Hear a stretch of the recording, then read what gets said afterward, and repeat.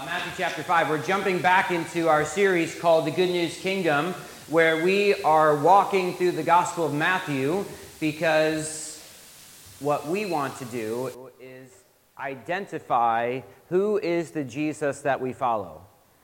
Yes, we would say that Jesus is the answer. Jesus is better. Jesus is the solution to every problem, right, church? But I would say this. Which Jesus are you believing in? One, yes. And that's what we're trying to do, is we're trying to connect more and more our understanding, our hearts, to the true image of God Himself in the person of Jesus by walking through the book of Matthew. And so we started going through chapters 1, 2, 3, and 4. We took a little break, and now we're going to try to do this next section, 5, 6, and 7, on the Sermon on the Mount. And as we get started in Matthew chapter 5, I want to introduce our sermon by saying this way. How many of you are just tired of fighting sin? How many of you are tired of sin robbing you of freedom? How many of you are tired of sin continuing having its shame and its guilt being pressed down into us? How many of us allow sin to continue to allow us to be disillusioned about what life is really all about? And sometimes the most frustrating thing about all of this, in my mind, okay, I'm your pastor, it's probably not going to come out very well, but in all of that, what's so frustrating is God could just flip a switch and be all done, right? Doesn't God have the power just to break that chain of sin in your life? Like He could just flip the switch and be done. And what's amazing is He does do that for certain people. But that's not generally the pattern that God actually uses to take children of Adam and turn them into children of Jesus, children of God, the brothers and sisters of Jesus. And why? Why is it this slow, gradual, monotonous process where you've come 5 years in your Christian walk and you think you've actually come nowhere? You ever been there? And you don't see growth, you don't see change, you don't see sanctification, if you will, the holiness, the gospel really taking root. One, this is why you need community, for people to actually pinpoint that. And as brothers and sisters in Christ, when you see other people growing, you should point that out. That is an act of grace. And you need to point that out to other people because we don't see it. And I want you to know that in that 5-year process, the Spirit is moving. He is changing you. He is conforming you to the image of Jesus. He is not letting go of you. And the beautiful thing about all of this is that in that slow, we would call it monotonous process, there is in all of you a growing dependence upon Jesus. That is the beauty of the slow transformation of the Christian into the image of Jesus, is that it is causing you at all times to continue to lean into, and depend upon Jesus more and more. And as we begin the Sermon on the Mount this morning, and we look at the Beatitudes, I want us to look at this understanding that dependence upon God through Jesus, by His Spirit, is where the blessed life actually comes to us. So, Father, help us as we jump into this remarkable passage, this remarkable teaching from Jesus Himself. In Spirit, we need You to help us understand, not just with our minds, but with our whole body, with all that we are, with our heart, our mind, our emotions, our will. We need You to press deep into us. And so we ask for Your help. We ask that in faith, Your Spirit will do that work that You promised He would do in us. And so we ask these things in Jesus' name. Amen. Before I jump into Matthew 5, 1-4 this morning, what I want to do is just jump back and actually give a big picture of Matthew 5, 6, and 7. And if you are familiar at all with Matthew 5, 6, and 7, we call this the Sermon on the Mount. Jesus, more than likely, was trying to withdraw from some crowds and just teach his disciples. And so he went up onto the mount. We don't know exactly what mount that is, but it's probably somewhere in Jerusalem outside the temple walls. And he is sitting up on a hill with his disciples, trying to teach them. And as he's doing this, all of these people come around. So a very different world than we live in today. That'd be like me walking up to the train tracks, because that's the only hill we got in Hampton Roads, and you sitting down there and listening to me talk, right? Like, and doing this on a daily basis. And so Jesus has this opportunity to teach his disciples, and all of these people are coming around, and he gives a very long sermon about 1 million different topics. It encourages all pastors that your sermon can be short and about 1 million different topics. But it's very discouraging because he is short to the point and so much more accurate about life than we are, obviously. And so Jesus is speaking about all these different topics, and how should we, just as a big picture, look at Matthew 5, 6, and 7? And there's a couple different ways that different people look at this, and I'm going to give you those, and I'm going to give you the best way, I'm kidding. But one way is a certain group of people within the history of the church have understood this section to be we call it like a law and gospel dichotomy, this distinction between what God commands and God's gospel, God's grace. And so why did Jesus give the Sermon on the Mount? Just to show you that you can't keep the law and you need what? Grace. Okay, now I think that is a biblical principle. I think that part of why God gave the Old Testament law to Israel, not totally, not in some, but partially, is to show them that they need something more than a law code. They need God himself to empower them. This is why Jesus had to come, and why God the Father and God the Son sent the Spirit to us to empower us. And so as we go through this, we're going to look at this passage and be like, every week we're going to check the box that says, I suck. Okay? Like every week we're going to look at this and be like, I am not good at that.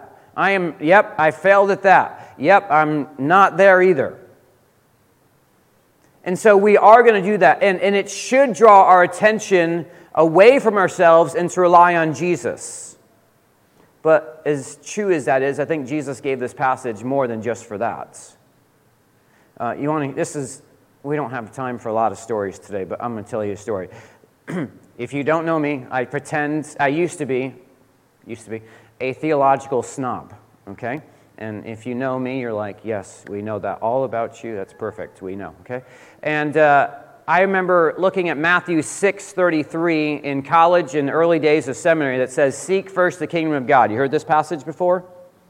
And I can remember telling my parents, they probably don't remember this, or my friends, and I think I even wrote a paper on it. I did write a paper on it. That passage does not speak to us as the church today. That's crazy. Like, why in the world would Matthew 6:33 seek the kingdom not to be about the church? Here's why. A group of people who I was actually brought up under taught me that in Matthew 1 through 12, Jesus offered the kingdom of God to Israel. Then in chapter 13 and moving into the end of that section, maybe in chapter 23, you see the rejection, Israel rejecting Jesus, and that's why he goes on the cross. And so the kingdom that Jesus offered, they rejected, and now the kingdom is not coming until Jesus comes back. So Jesus offered a kingdom, they rejected it, so he withheld it, he died on the cross, and the kingdom will come when he comes back. So seek first the kingdom of God was for Israel during that specific time, and we don't have to seek it until he comes back. You understand that? Like, that's what I was taught, and that's what I believed for a long time. And by the way, these are the same people who came up with Left Behinds, okay? That is true, but it's a joke. But what I'm getting after is, like, I used to think that this passage wasn't even for us. Okay, and now this is where I'm at in this passage. That I believe that Jesus has already brought to us the kingdom of God. It is not yet completely here. If you've been at Redemption, you've seen the two circles, right? That we show on the screen almost every other week.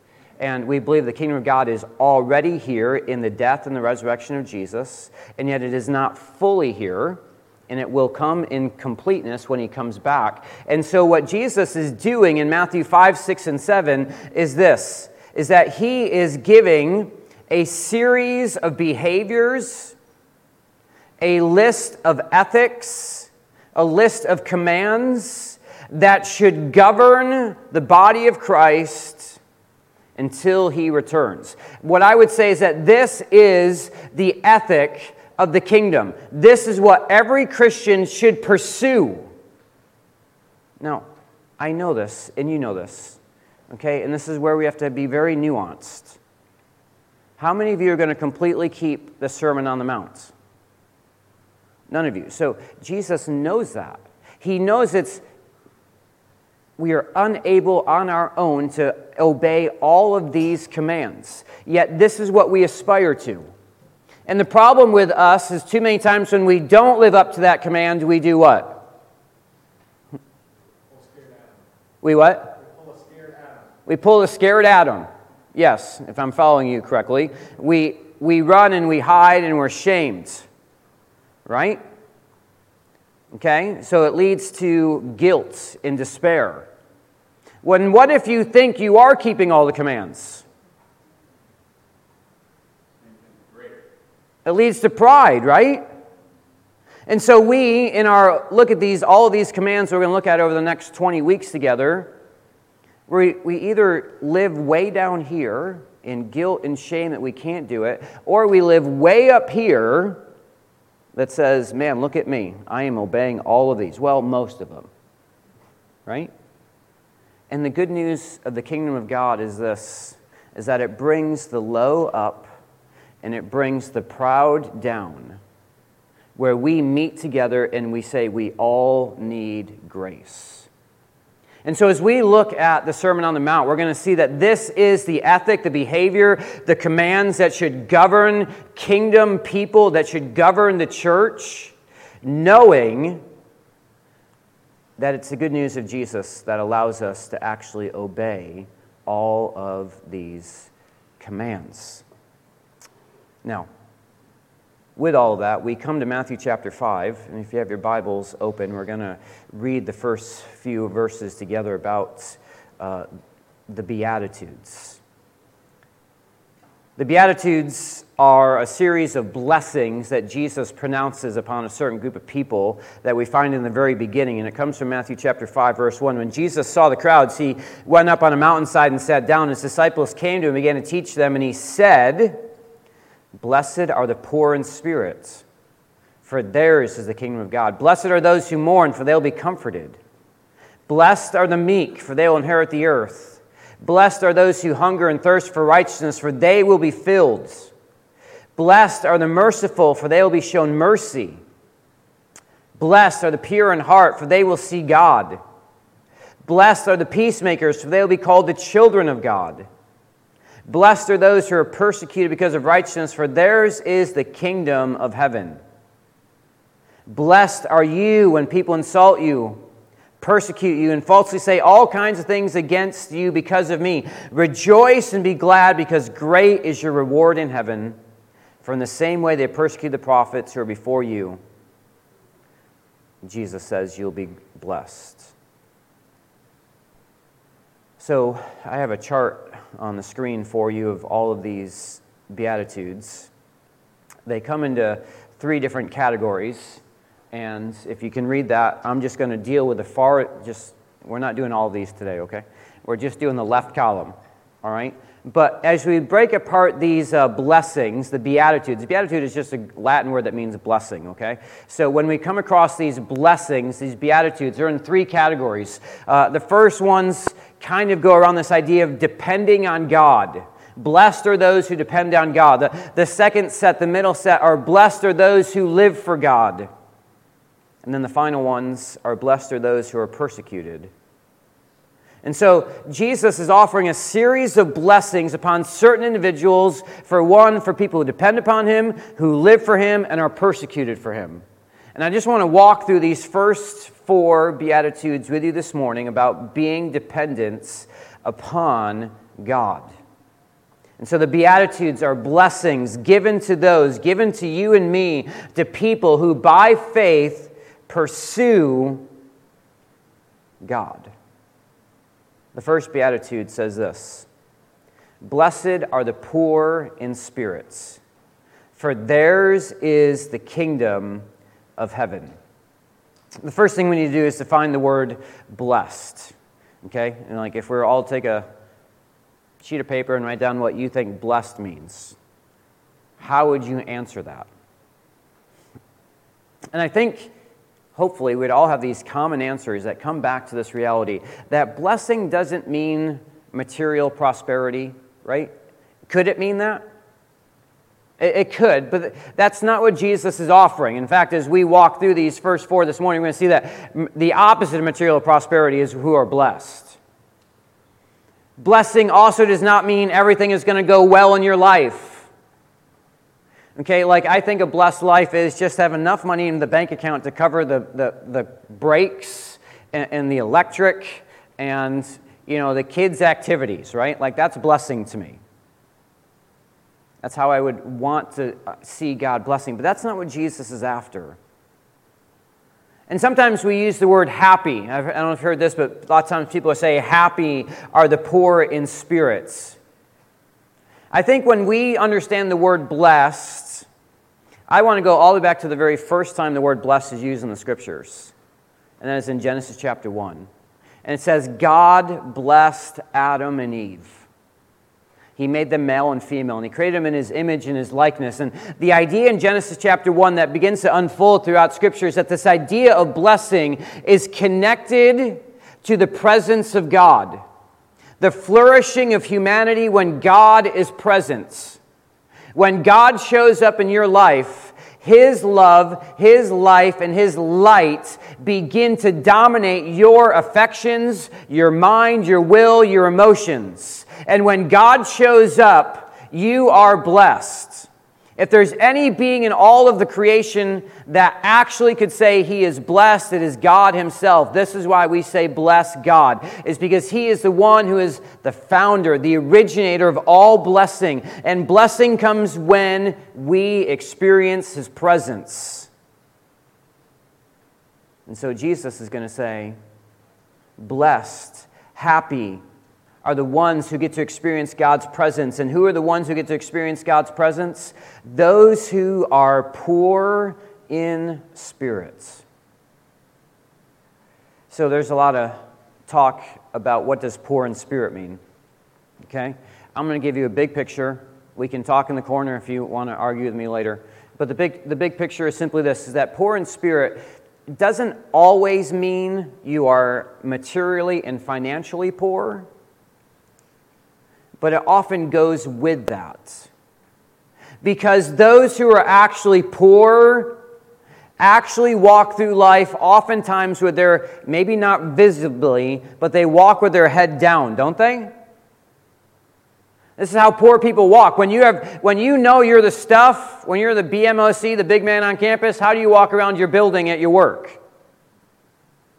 When you just got yelled at by the boss, how do you walk around?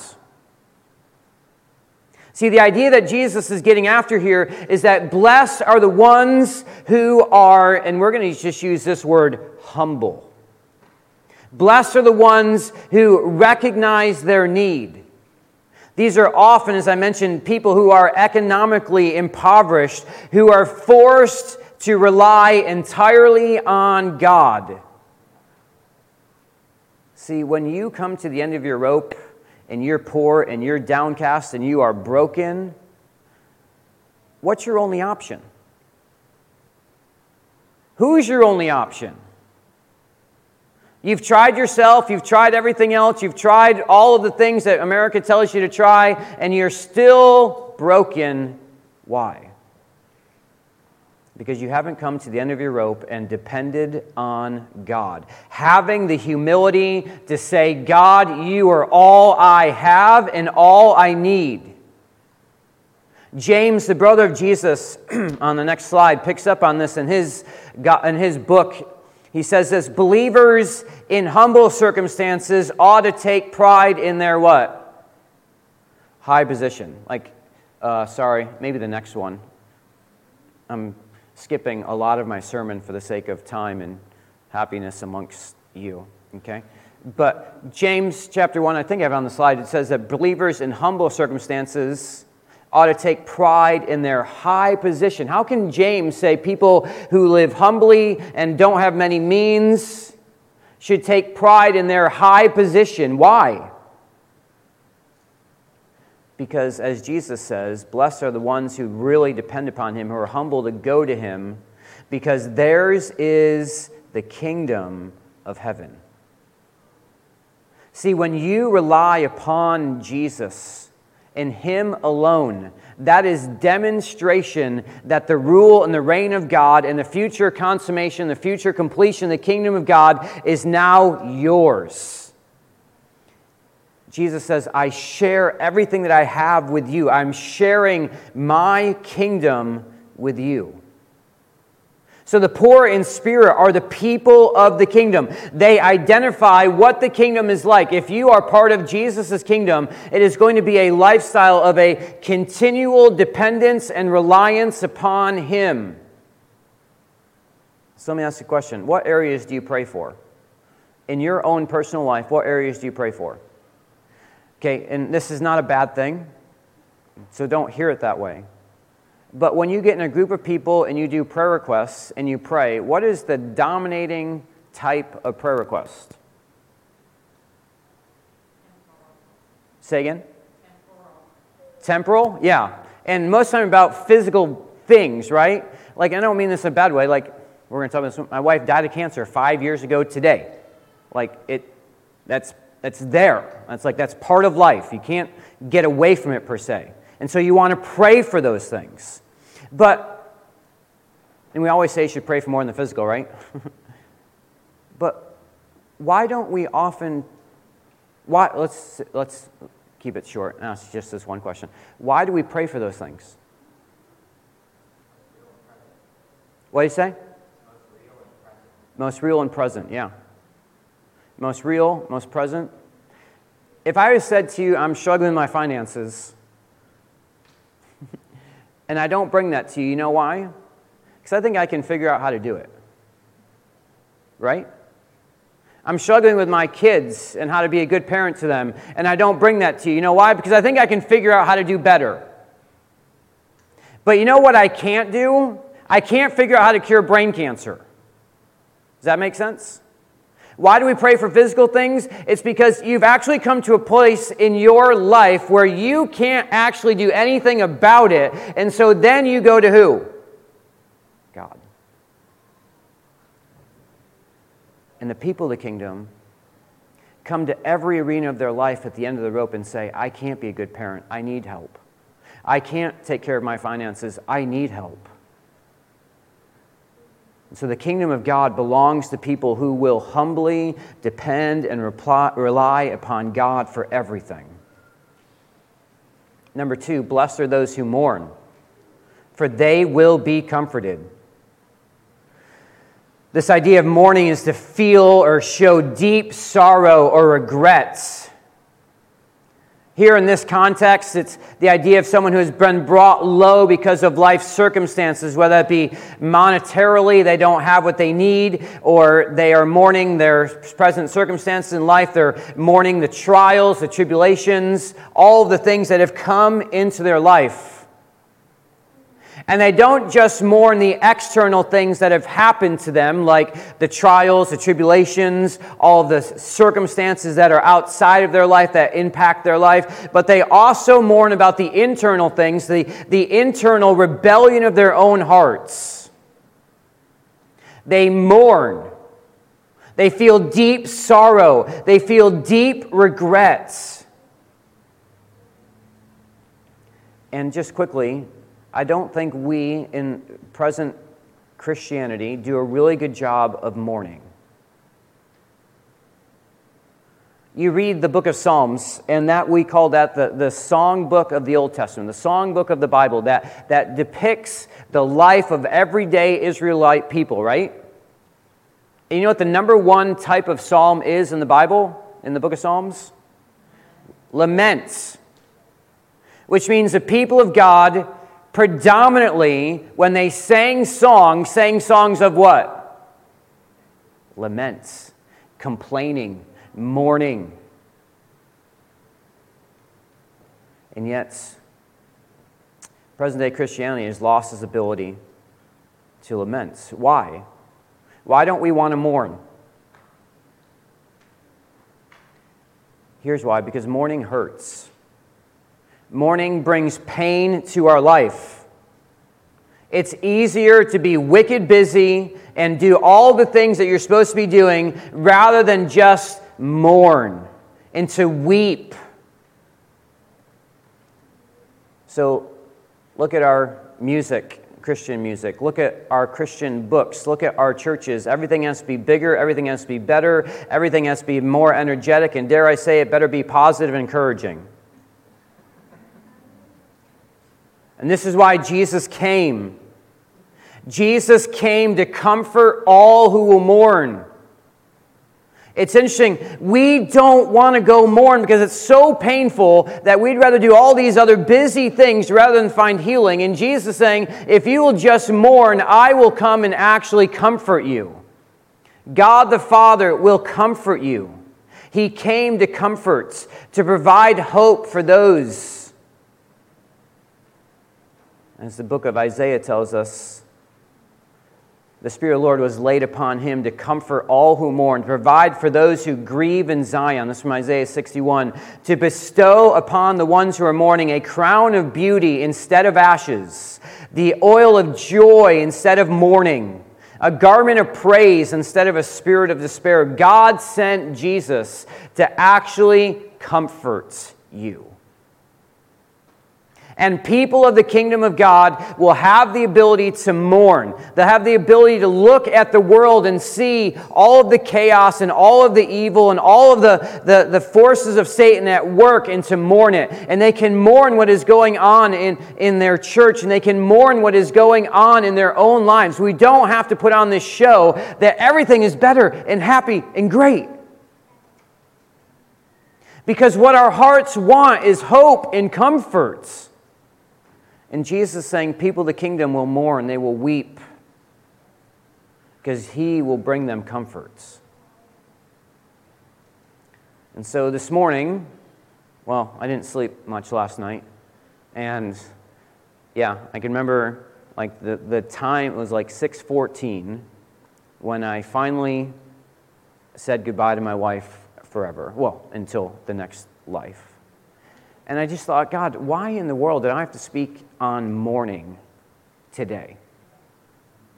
How many times did I change the stupid preaching calendar? And yet today is the day that I have to preach on mourning. And I was just like, man, I don't want to go through today because it's just so painful. And yet, don't get mad. Well, yeah, hopefully don't get mad at me. I just remember this morning looking at my tattoo. And it was my wife's favorite Bible verse. And I'm going to say it because the first part is this: the Lord God is in your midst. See, blessing is the presence of God, being able to sit in your bed crying and have the God of the universe come and just say, it's okay. Even though it's not okay, it's okay.